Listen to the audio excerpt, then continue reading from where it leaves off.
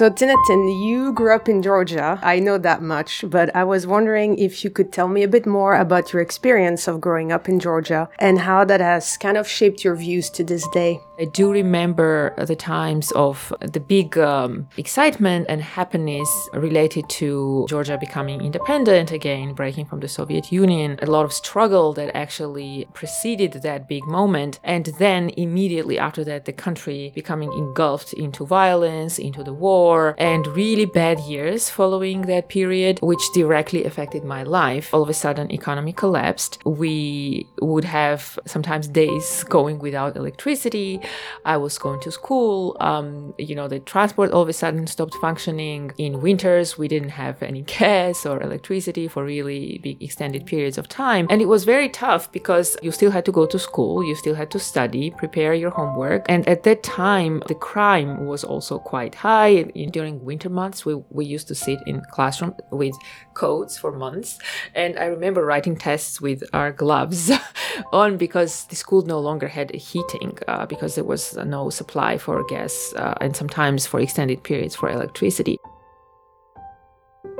When I learned that I got a scholarship from the US government to go to the US and study for 1 year, I was so excited and so happy. But I needed to get a passport so that I could apply for my US visa. And I remember going to this government department with my mother, trying to apply for the passport. And that at that time, that the state institutions were extremely corrupt in Georgia. And basically, every time you needed to get a passport, an ID, everything had its own price tag in terms of how much bribe you had to pay. Here I was with my scholarship and this great opportunity to go to the US, and then I had to basically go through this almost like a torture of waiting in these dark corridors for hours, having to come back for many days to get a document, an ID document from my government. And I remember thinking about it. I was only 15 at that age of this is not the way the government is supposed to operate, and it's not okay. Then coming to the US and seeing how things operate here,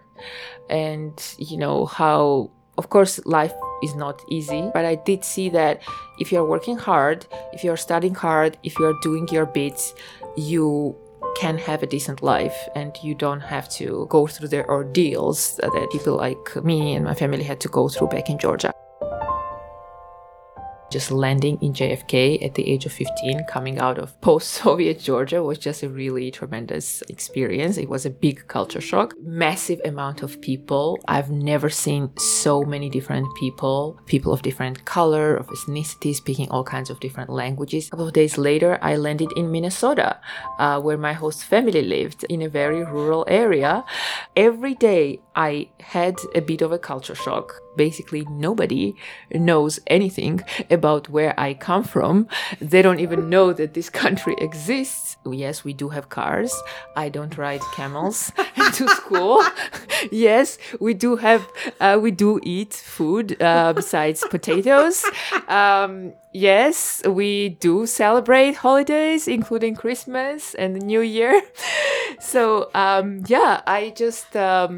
It took me a while to realize that the knowledge of geography is not a given, and that kids who live in the US actually don't always get exposed to other regions of the world. And through all these experiences that you have had and the work that you have done, what aspect of that work do you find most satisfying? Has it met your expectations? Through the Open Government Partnership, I get to meet a lot of people in different countries who try against all odds to do things that try to make their societies and their governments better. I have huge respect, particularly for people who do it in particularly difficult circumstances, when their opinions are in their minority, when, they have to actually still fight their ground, even under the circumstances when the majorities are against of what they're saying and what they're doing.